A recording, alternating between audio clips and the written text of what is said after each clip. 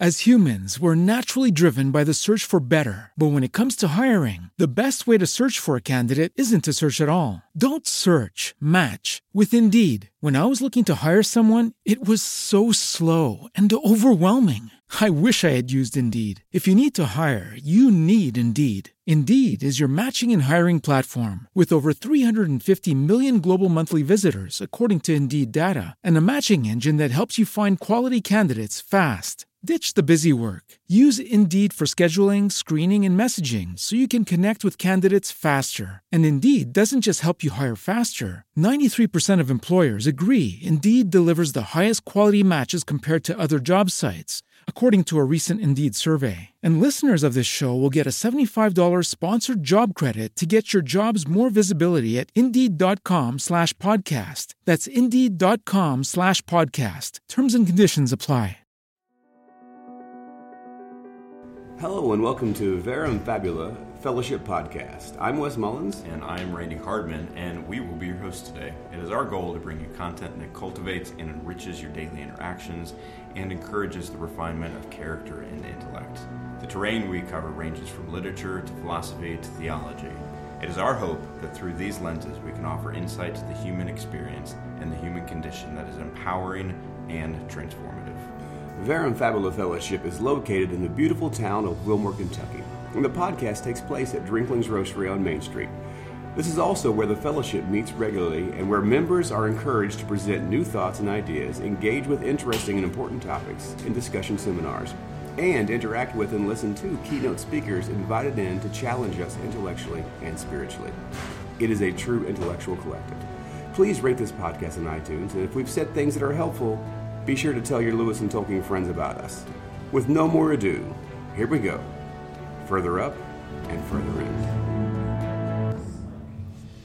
All right, everybody, this is Wes Mullins and Randy Hardman. And we are here with Verum Fabula Fellowship Podcast. This is more of what we call the Jack and Baron Show, where Randy and I, the co-founders of Verum Fabula Fellowship, get together and just kind of riff on daily life, Jack and Baron. Also, we go over some of the stuff that maybe we could concentrate a little more on with the meetings we have on Mondays. There might be something that we didn't get to talk about or we feel like was really more important and want to go into more depth on it. There's always something after you've solved the world's problems, you have to go back and debrief the next day. Yes. So yeah. That's what we're doing here. This is the debrief. This is the we're walking it back and breaking it down for you. So the transposition is turned into be one of the longest essays that we're going through. It's just we're at 5 weeks now. Yeah, this is 4 weeks. 4 weeks. 4 weeks. We're going into the fifth. Into the fifth week, and so what we're going to do is the next podcast for the group is just going to be we're going to take out the highlights of the last 3 or 4 paragraphs and just hit some highlight stuff instead of going line by line. We did that with a couple essays and it worked out really well. Yeah. This one is not.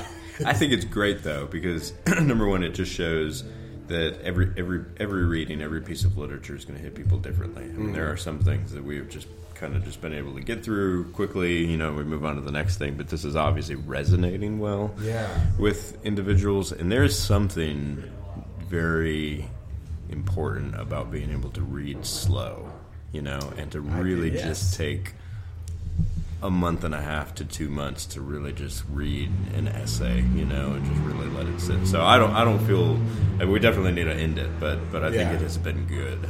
Oh, absolutely. Just watching people come alive when they hear something or read and so one of the things that I've found is I'll read Lewis's first paragraph, and I've read this essay many times, but I'll reread it and I'll read the first paragraph, and I'll go into the side to make my comments.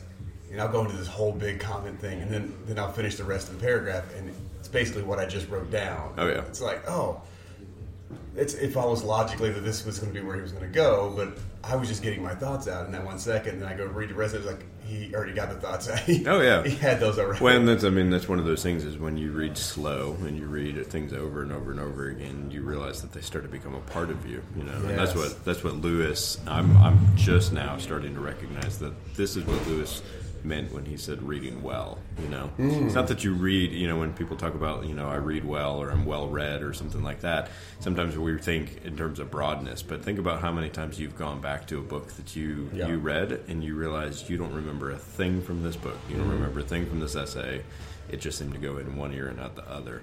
And I think the beautiful thing about reading slow and reading things over and over again is that they're going to stick with you. And so your thoughts now have kind of just been developed and nurtured by how important this essay has been to you. Oh yeah, absolutely. And I think that's beautiful because Lewis, there was a guy, Donald Glover, who's a C.S. Lewis scholar, and he writes about Lewis's critical theory, literary theory, and he says Lewis kept saying you need to be a good reader and a good writer. He's like, but he doesn't give us any definitions on what being a good reader is. Yeah. But I think you've kind of hit it there. That it's he does in his experiment of literary criticism, where he actually defines this is what I mean by being well read, and I think he specifically says you want to pick 10 to 12 books that you're just going to read over and over and over again in your life. But that's not enough criteria for Donald Glover. He wants specific 1, 2, 3 points, and Lewis is like, how does it hit you? Yeah. Does it speak to your soul? Is it something you can't? They're not quantifiable by literary criticism critics. Yeah. And so, but I agree when you read Lewis, and he says there should be something transcendent about there should be an atmosphere around it that allows you to let the watchful dragon take a break, and then you get to wrestle with these ideas. That's someone who's a good writer. Right. Well, you can't quantify that. You can't say, well, if you do these 5 things, you'll create this atmosphere. That's not how it works. Right. And that frustrates some of the literary critics. Because literary critics don't.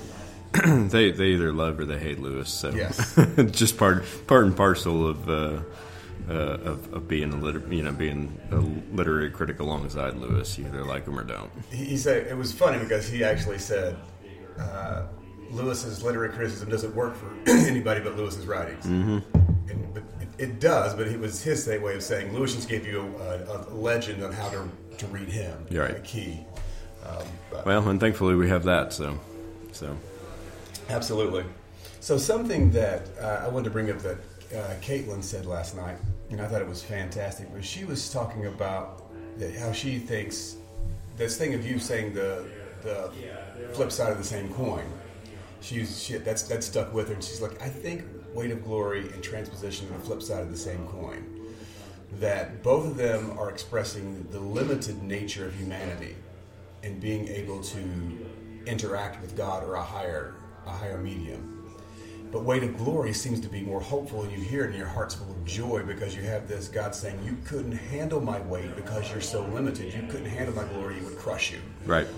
And this one is, you can't understand things because you're limited in your knowledge and you're going to miss it every time. And it's going to be really difficult to get, and it's frustrating. Oh yeah, that has been my feeling with Transposition, really up until the end. The end, it kind of changes some things, but it has been kind of a frustrating read. Whereas Weight of Glory, definitely, it felt more kind of classic C.S. Lewis-y, like you're seeing things from the top down. You're but Transposition has been more of just like not only just trying to understand what he's referring to, but just trying to think, can I get past this, right? And it's just at a very existential level, his answer is no, you can't. And that's frustrating. That's different than the Weight of Glory. But you can't get there, but you need to try to get there, because the closer you can get there it's a priority of information, right?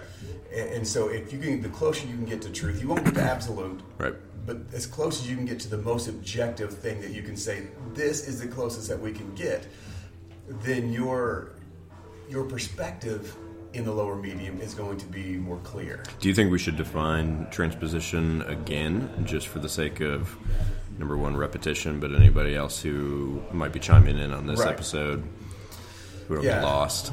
Well, go ahead and I'll fill in some cracks if there are any. So I think Lewis in this essay on Transposition is kind of wrestling. He starts off talking about speaking in tongues and basically, so weird. It's kind of a weird place to start, but he's using this as an example of, people will come to certain elements of human expression, and they want to reduce them down to other expressions, right? So, because we have people, and this is true, we have people who go off and speaking in tongues, and it's just mumbo jumbo. You can map it neurologically. It ends up just being gibberish. I mean, you see this all the time in cults and all that kind of stuff. His argument is, skeptics will come in and they'll say, if 90% of us is this way, 10% of it is as well. And Lewis is kind of wrestling with the idea that, are there exceptions in the ways that we experience things so that they're not all reduced down to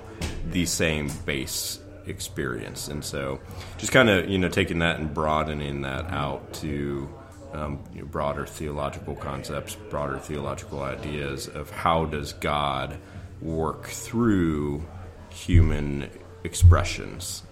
So what we will see as just humanity, we'll see as natural, we'll see as psychological, we'll see as physiological, we'll see it maybe even as things like when we're talking miracles and stuff like that as just coincidence. He's saying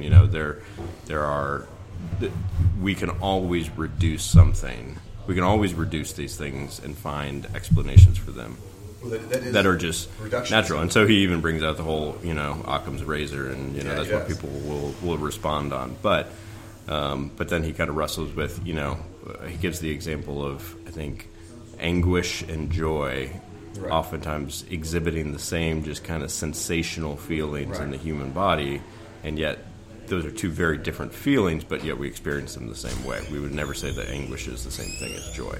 And so to have As humans, we're naturally driven by the search for better. But when it comes to hiring, the best way to search for a candidate isn't to search at all. Don't search, match with Indeed. When I was looking to hire someone, it was so slow and overwhelming. I wish I had used Indeed. If you need to hire, you need Indeed. Indeed is your matching and hiring platform with over 350 million global monthly visitors, according to Indeed data, and a matching engine that helps you find quality candidates fast. Ditch the busy work. Use Indeed for scheduling, screening, and messaging so you can connect with candidates faster. And Indeed doesn't just help you hire faster. 93% of employers agree Indeed delivers the highest quality matches compared to other job sites, according to a recent Indeed survey. And listeners of this show will get a $75 sponsored job credit to get your jobs more visibility at Indeed.com/podcast. That's Indeed.com/podcast. Terms and conditions apply. This one-to-one correlation on one thing and the other, just because it looks the same, because because the sensation is the same, that just doesn't answer the problem. He points to religious language, saying, well, you speak of crowns and thrones and kingdoms, and most of your language about having an encounter with God can be used in sensual or sexual language. So therefore, it's just all earthly. It's all constructed in your mind, and there is no religious thing, because if everything you're using can be described in a physical realm, then that's all that there is. It's physical. There is no spiritual. But Lewis is like, well, no, that one-to-one doesn't work, because if you take love, for example. Love can mean many different. I love bourbon, or I love coffee. I love my wife. It's not a one-to-one correlation. There's a difference in there. So he brings up this thing: if you have language and you have 20 vowel sounds, but you only have 5 symbols, then therefore logically each symbol has to have more than one vowel sound to it. And so he's saying that transpositionally, if something's coming from a higher medium to a lower medium, you're not going to get a one-to-one correlation. There's going to be something lacking, and some physical thing that you have on earth, some symbol you have, is going to have more than one value to it. And so that's the basic premise behind this. And once you see that, you really can't unsee it. Oh yeah, I mean the analogy of an orchestra being reduced to a piano.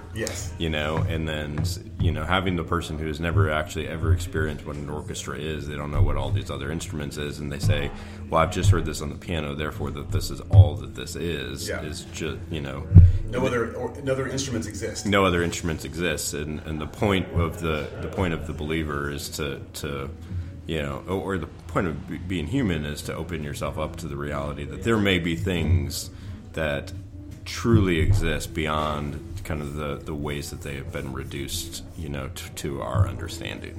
Does that make sense? Yeah. So what I love is no matter what argument Lewis poses, even this is 1949 when he wrote this, so he hadn't written Narnia, he hadn't written other things, but yet you pull a thread in Narnia and it'll pucker in transposition. And Mere Christianity, he says, he also has the argument for desire.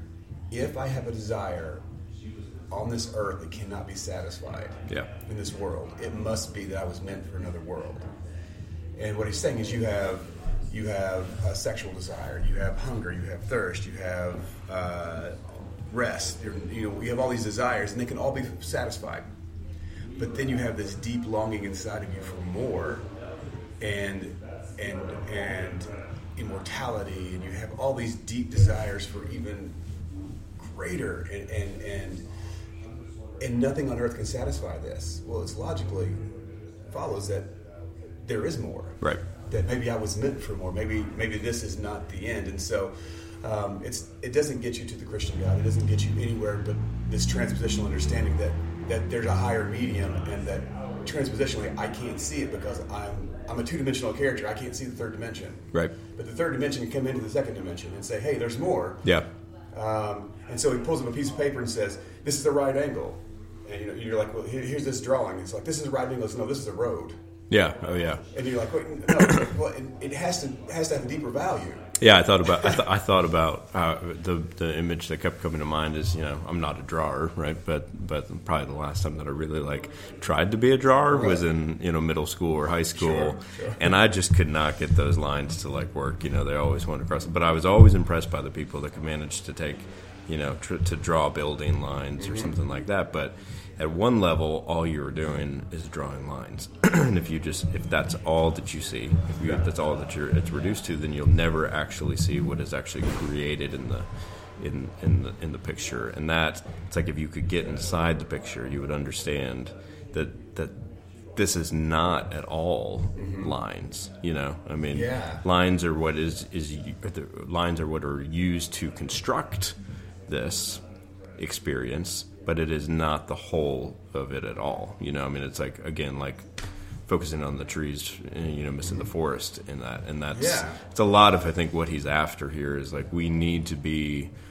creatures who are able to get beyond the lines, get beyond the reductionist levels of human experience, and recognize that sometimes things are constructed in a way, if we don't see beyond the constructions, we're going to miss the bigger portrait that's developed. And that gets into the whole argument of atheism and reductionism and naturalism. And as I was thinking last night when reading Transposition, we were talking about it, that he's going to talk. The next part, he's going to talk about the brain. He's going to talk about the brain and your mind, right? And how they're different. So naturalism says that your brain came about by one of two things: by chance, or by random processes. Right. And what he's going to say is, if your brain came to that conclusion, there would be no way that your brain could come to understand that it was by chance or by randomness. Right. Because randomness has no order. Right. The only way to come to conclusions, logical conclusions of things, is if there is an ordered process and a priority of information that something has a higher value than something else, something in its proper place actually means something different. And so in order for your brain to come to the conclusion, this is an illusion, or I'm involved by random processes, one, you couldn't trust it, but the other is, if it was actually true, it actually takes away the argument that it's random. Right, it's self-defeating. It's self-defeating. Self-defeating. And this is an argument that Lewis uses all of the time. He uses it in Mere Christianity. I've just been reading some God in the Dock, and he comes back to this as well. And this is one of his basic rejections of naturalism, is just to say it's self-defeating. If it's all chemical properties, or if it's all deterministic, there's no reason for us to actually trust it, to have faith in it. Well, the other one I love is when he says that if the universe has no meaning, we should have never come to know that it had no meaning. Yeah. Like a creature being born blind, coming to understand such a thing as dark. Right. Logically, there's no way to come to that conclusion. Well, and that's where I respect the nihilistic philosophers for at least being consistent. Yes, exactly. That. We are nothing, and we're gonna end up that. And the other one, so I really think too, if we go back to something he says So you think that you're talking about drawing lines on the paper, and they're saying, no, this is a road, this is all there is. And the reductionist says, no, this is it on this piece of paper. It's very similar to what Lewis says. You have the guy in the insane asylum who scrawls darkness on the wall of the cell, expecting it to blot out the sun. Right. It's like the guy drawing the line on the paper, he can't even draw the line on the paper unless there is actually a road, unless there is a sun, unless these things exist, unless he has the external world beyond the medium that he's transpositionally taking his information, his interpretation, and drawing on a page and going, this transpositional thing is the only thing that exists. Yeah. But he can't do it without the higher medium around him. Yeah, if you've never seen a road before, there's no way in the world that you would actually draw a road and describe it as a road. It would just be lines. It would be just a And so this is in some sense where, I don't know, maybe he kind of even flirts with presuppositionalism at this point, where it's like you almost need to experience this and understand this and have this vision of things before you can actually truly see it. Yeah, I mean, presuppositional apologetics, it has its place. I mean, yeah. I'm not a big fan of Till, but No, I listened to Bahnsen, early on, and it's like, okay, I can see where you're coming from. Yeah. And last night I talked a little bit about this is why, for me, I think the strongest argument for the existence of God is the ontological argument. Right. It's impregnable. Once you accept and say that the first premise is correct, that if it's possible God to exist, the greatest possible being, if it's possible that He exists, right? If it's a possibility, then it's a fact. Yeah. The way the argument goes out, and I explained it last night. I won't do that again. But it's a misunderstood argument. Once you understand it transpositionally, you look at it and you go, now, again, these arguments that I'm talking about don't get you to a Christian God. Right. What they get you to is an understanding of, okay, there's more. It's transcendence. Yes. Theism. What is more? Oh, well, there's a being above all beings. Okay, and then again, it's priority of information. Once you set in place these understandings, then by the time you get down to the end, you're going, well, there is a God. Okay, what would He be like? And then you get the point of, okay, so it appears that the Christian God makes the most logical sense. And that's what Lewis does in Abolition of Man. He says, oh, there's a moral law. Okay. Epistemologically, everybody comes to the understanding there's a moral law. If you don't think there's a moral law, society's not going to flourish. It's going to fall apart. The only way for societies to flourish is everyone to come to understand there's a transcendent moral law. Right. All great religions, all great societies have this. Epistemologically. Now, you have to anchor that to an ontological truth. And which one hits? Buddhism, Hinduism, which one hits more solid? It hits more solid in Christianity. Right.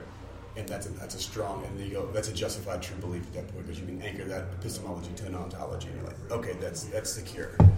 We encourage people to go look up the ontological argument. Yes, but do look it up. Don't be satisfied with kind of cursory explanations or arguments for or against this, because it is a very difficult argument. It is a very difficult. But once you kind of get ontology, you'll get it. It took me probably 2 years to understand the difference between ontological and epistemological. As humans, we're naturally driven by the search for better. But when it comes to hiring, the best way to search for a candidate isn't to search at all. Don't search, match with Indeed. When I was looking to hire someone, it was so slow and overwhelming. I wish I had used Indeed. If you need to hire, you need Indeed. Indeed is your matching and hiring platform with over 350 million global monthly visitors, according to Indeed data, and a matching engine that helps you find quality candidates fast. Ditch the busy work. Use Indeed for scheduling, screening, and messaging so you can connect with candidates faster. And Indeed doesn't just help you hire faster. 93% of employers agree Indeed delivers the highest quality matches compared to other job sites, according to a recent Indeed survey. And listeners of this show will get a $75 sponsored job credit to get your jobs more visibility at Indeed.com/podcast. That's Indeed.com/podcast. Terms and conditions apply. What's the easiest choice you can make? Window instead of middle seat? Picking a vendor who sends a great gift basket? Outsourcing business tasks you hate? What about selling with Shopify? Whether you're selling a little or a lot, Shopify helps you do your thing, however you cha-ching. Shopify is the global commerce platform that helps you sell at every stage of your business. From the launch your online shop stage to the first real-life store stage, all the way to the did we just hit 1 million orders stage. Shopify's there to help you grow. Whether you're selling scented soap or offering outdoor outfits, Shopify helps you sell. Wherever and whatever you're selling, Shopify's got you covered. Sign up for a $1 per month trial period at shopify.com/try. Go to shopify.com/try now to grow your business, no matter what stage you're in. Shopify.com/try. Oh, I'm convinced most apologists don't understand the ontological argument. We settle for the kalam. Kalam, that's an easy one. But there are. I mean, when you look at like Plantinga and Swinburne and stuff like that, you know, some of our best Christian philosophers, they do land on the importance of ontology, not only for evidence for God, but also for living life.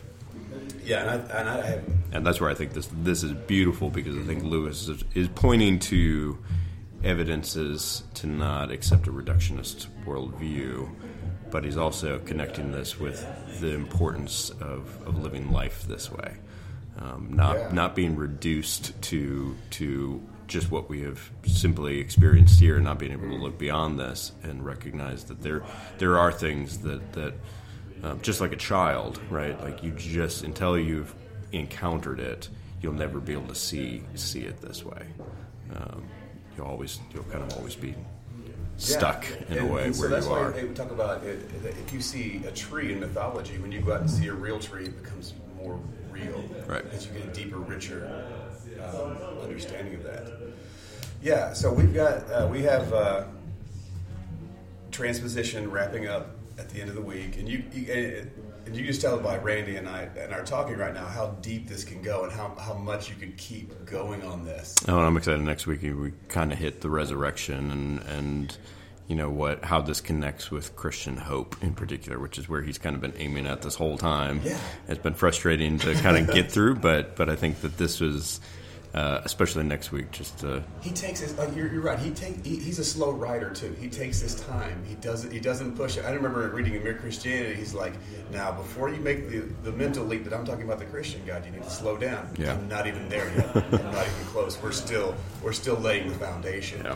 And it's good because it gives you a chance to breathe and rest and go, well, let me wrestle with this for a second. Right. I don't have to accept it like somebody don't accept, like you said, my cursory explanation of ontological argument. Go wrestle it, grab it for yourself, because then once you get it, this whole thing about the VFF and what we're doing here is for you as a listener to go, okay, let's see if there's something more. Let me wrestle this out. I can't be content to be a reductionist, because see, if you believe that this is all there is in existentialism and reductionism, you do yourself a disservice, because every knowledge base that we have points to more. Right.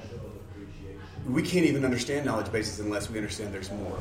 There's communication. I think, Randy, you and I were talking about this before we got on the podcast about sensory understanding and pointing to afterlife and possibilities of becoming more. That in order for us to even have an understanding of what we're talking about, there has to be more. I'm using language right now, so I have a thought in my mind, and I'm able to think. So think about this. I can think about a metaphysical being of which there is no greater possibility of a being existing. There's nothing on this earth, scientific or sensory, that should allow me to have a thought like that. Yeah. There's nothing I've experienced. There's nothing in this world that says I can even understand eternality or immortality. I don't experience it. So right. How could I come to that conclusion unless there was something transcending that I can actually tap into? There's some sort of, my consciousness allows me to go beyond the bounds of a reductionistic, naturalistic framework. Right. I can, with my mind, escape that framework, which is an evidence that there's more. Right. And so, when you were talking about the senses, what those senses might be like. Yeah, I mean, I think Lewis kind of touches on this in talking about transposition, but I've spent a lot of time just kind of thinking through the ways the reality, when we talk about experiencing reality, we talk about experiencing reality through senses, right? That you got touch, you got smell, you got taste, you got hearing, we got our five senses. Bruce Willis, that kid, you got six, right? Is that, we have five sensations by which we are able to know what reality is, It's one of the reasons we value like touch. If you can't touch it, maybe it doesn't. If you can't hear it, maybe it's illusionary. If you can't truly see it, maybe it's not really there. But I think when you look at, not only when you look at like Scripture, right, and some of the more spiritual writings throughout history that we truly value, but even when we're looking at things like poetry, right, or music. We are tapping into the fact that there are other ways to hear, that there are other ways to see, that there are other ways to touch, there are other ways to taste, right? We talk about, tasting. We talk about tasting something in a very poetic way. We're not literally talking about tasting, love or tasting, something like that, tasting freedom, right? But we use that kind of language because we recognize that there are other ways of experiencing reality. And I think one of the arguments for really the restoration of Christianity is that when we talk about people going beyond this world into heaven, is that we still use the language of touching, hearing, seeing, tasting, speaking, and a lot of us have experienced this, with the passing of somebody that we love, is that we continue to still hear them. It's not just a memory, but that we continue to still experience them in some way. And I think with that, we have to recognize that if Scripture and our poets and our theologians and, those that really kind of touch the closest to something beyond our reductionist worldview, we have to recognize that those beyond this particular life and into another life are also having sensory experiences. So they're just very different. They're the complete maybe not the complete opposite, but different than ours. And I think that's what's, for me, it's just a matter of hope. Is that when Scripture talks about the kingdom of heaven and the kingdom of earth coming together, right? Is that we're going to see a joining of our senses into something more than we have right now, which makes me feel, again, just when we're talking about transposition, it's like, it's frustrating because, I would love two ways to hear, two ways to speak, two ways to feel, but we can't get there, but yet they exist. Right. We just have no idea what that looks like. And just for me, that's a hope. Yeah. It's a hope thing. Well, I think too, since Christians hold that the Bible is the Word of God and God's self-expression to us, He hears. Yeah. He has emotions. He touches. Right. And so you see that and you go, well, then those things transpositionally exist. Right. But it's not the touch that I touch with. It's well, not yeah, the and that I see with. I mean, if you think about touch and sight, and all it is about knowledge. It's about coming to know something is true, not necessarily in a factual way, but very much in a relational way too. And so I think that's what it comes down to, is that our senses here are confirming that we know something is true. We experience it. Yes. We build relationships with it. Be known. It is the same thing in a world beyond ours, that senses are about knowledge. They're about coming to build relationship. They're about coming to know the capital T truth of something. And I think that's, when Scripture talks about, every tongue will confess, right? It's like, well, of course we will, because our experiences will confirm for us when we have that new way of experiencing things that there won't be a way not to. It'd be like feeling a tree and saying this tree doesn't exist. Yes. That's why I love in The Great Divorce when the angel says to one of the the people from hell and says, from the Great Town, he says, "Oh, there are no more questions. There's only answers." Yeah. And I'm just like, that's what we've longed for. We've longed for the answers. Now, if you fall in love with the questions only, then you've missed out on truth. You've missed out on the transpositional understanding, and you reduce yourself down to, well, the question is the truth, or the question is the thing. Yeah. The question's a solid thing. The answer is elusive, so the question is a solid. But when we transpositional understand that, no, the question wasn't anything, because once you have the answers, there are no questions. Yeah. You just then know and get to be in relationship, as you said, with the truth. Before we go today, I just had a question, because some of our listeners and even some of the people part of the group and things, Lewis speaks to us differently, Tolkien speaks to us differently. And so when we got this started, one of the first things you said to me was like, "I'm a Tolkien guy."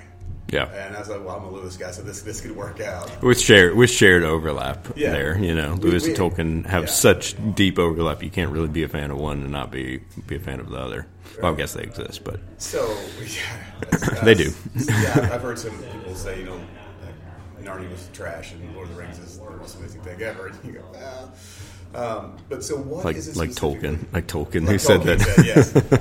So what is this specifically about Tolkien's style or Tolkien's message that really resonates with you over Lewis? Yeah,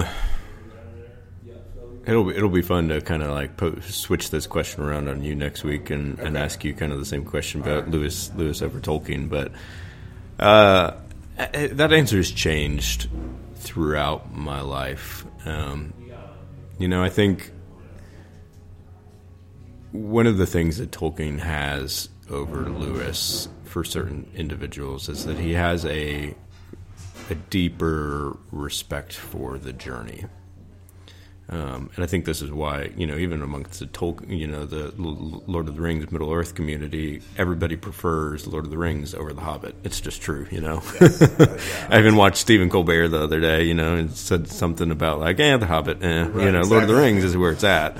And I think, I think even from extrapolating these quotes of "not all who wander are lost" as being like typical Tolkien. Now, I think people oftentimes take that particular quote, and it doesn't mean what it says. I mean, the real quote is, not all that is gold does not glitter. Not all who wander are lost.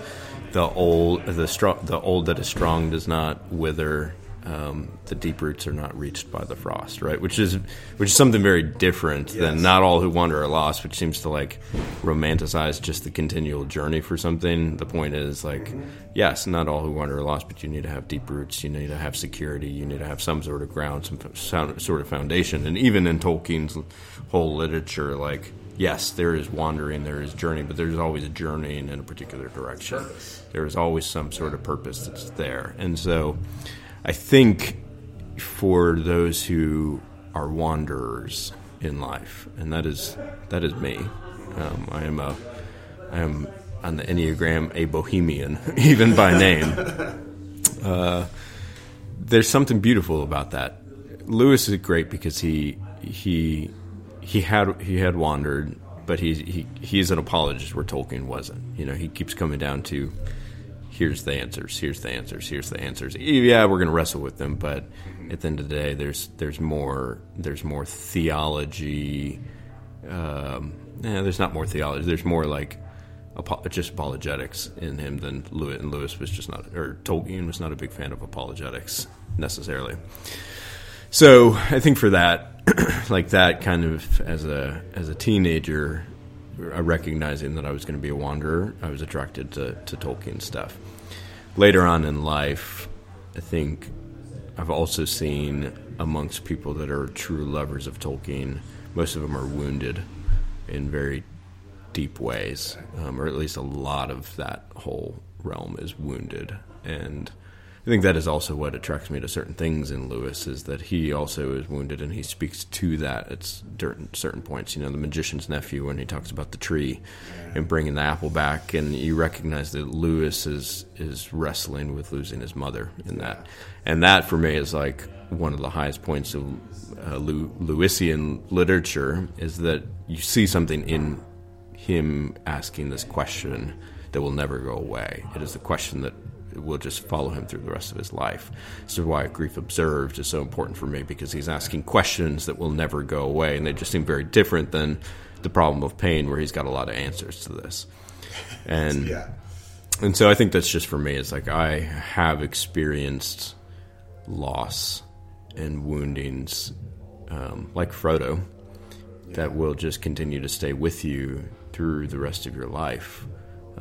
Very much like Jacob, and being, wrestling with God, and having his hip, wounded and carrying a limp through the rest of his life. Certain people find that in Tolkien. That was a long answer to that, but no, that was a beautiful answer to that. That was very, very rich. And I will point out, like, you don't see that just in Lord of the Rings. You see this actually in all of the more recent publications. This is why I love Children of Hurin. It is a tragedy.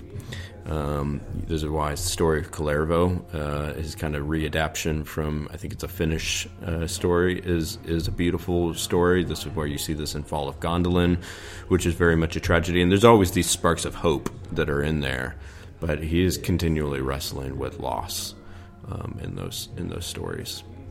Beren and Luthien as well. Yeah, so the tragedy, Lewis does not focus on the tragedy. No, not usually. Not usually. He doesn't speak of the war. He doesn't speak of many things. After Grief Observed, he really didn't speak about joy. Right. And I think Lewis's hope is in helping people find solutions and answers. Right. And like you say, and Tolkien's is giving people a place to wrestle. Yeah. Tolkien is the existentialist. Yeah. Lewis is the rationalist. Yeah. I think that's... and I appreciate both. I don't think you should have one without the other. And I don't think either one was fully one without anything of the other. It's just one highlights one in their writings over the other. So... Man, that's a great way to end today. It was fantastic. Because that is understanding literature that moves you. That's understanding why you read it. So you've read well. Yeah, you got to identify with it, and those are the things that stick with you. Oh man! All right, so I'll be ready to answer my question next week on that, and we're going to hit transposition. Why you prefer the Twilight series over Yes. Narnia? For Narnia, I prefer the Twilight. I know there's a secret thing going on, man. That's the Hunger Games, any Divergent series, all those are. It's a big Robert Pattinson fan. Yes, I am. Wes. I was team Edward all the way. I don't say I hate it. My wife got me watching those movies. Oh my gosh! The first one was okay, and then the other ones I didn't like them as much. I won't say I hated them, but they were entertaining, but they didn't have enough substance to ask questions that were. I kept asking questions like, "What? This doesn't make any sense." The whole thing didn't make any sense. So, I need to ask Nina some questions now that I know that she's a fan of these. Well, I'd say a fan's a harsh word. She enjoyed the entertainment of the movie. She didn't ever read the books. She enjoyed the entertainment of the movies. Okay, so, well, for as long as she's not a book reader. No, she didn't read the novels. So yeah, there wasn't enough there for me to wrestle with. Yeah. And I like something that I can chew on and chew on and chew on and go back. Every time I go back to it, I wrestle a little bit more. There's a little something else that comes up. Honestly, this is one of the reasons that this may come as a shock that I don't really enjoy Father Brown. Oh yeah, you've mentioned that before. Yeah, and I know because my buddy Michael Ward he thinks Father Brown's superior to Sherlock, and I've read the books and they don't hit me in the same way. Yeah, like I said, a lot of people even in the Tolkien community don't really care for The Hobbit. You read it once or twice and you can kind of leave behind. Yeah, everything else I've read of Chesterton's is it's fantastic. I will say, The Man Who Was Thursday, I don't get it. Yeah. I love I've never read it, but I loved it. It was so good. But I don't even know what to wrestle with. Like it's like, because you start wrestling and then he jumps over here and does something else. You're like, wait, and then he's over here doing something. You're like, I don't know. Yeah, it's that old British literature way. So, all right. That's all for Randy and Wes, or Jack and Baron. We'll see you guys next week. Okay. Take care.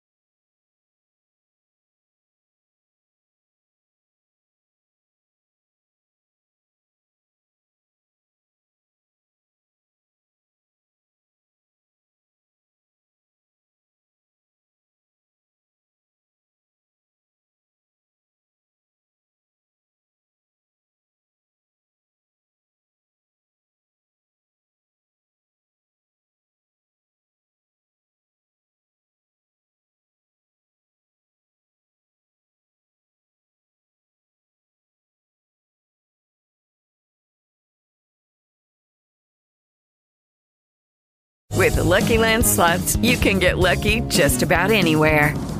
This is your captain speaking. We've got clear runway and the weather's fine, but we're just going to circle up here a while and get lucky. No, nothing like that. It's just these cash prizes add up quick. So I suggest you sit back, keep your tray table upright, and start getting lucky. Play for free at LuckyLandSlots.com. Are you feeling lucky? No purchase necessary. Void where prohibited by law. 18+ terms and conditions apply. See website for details.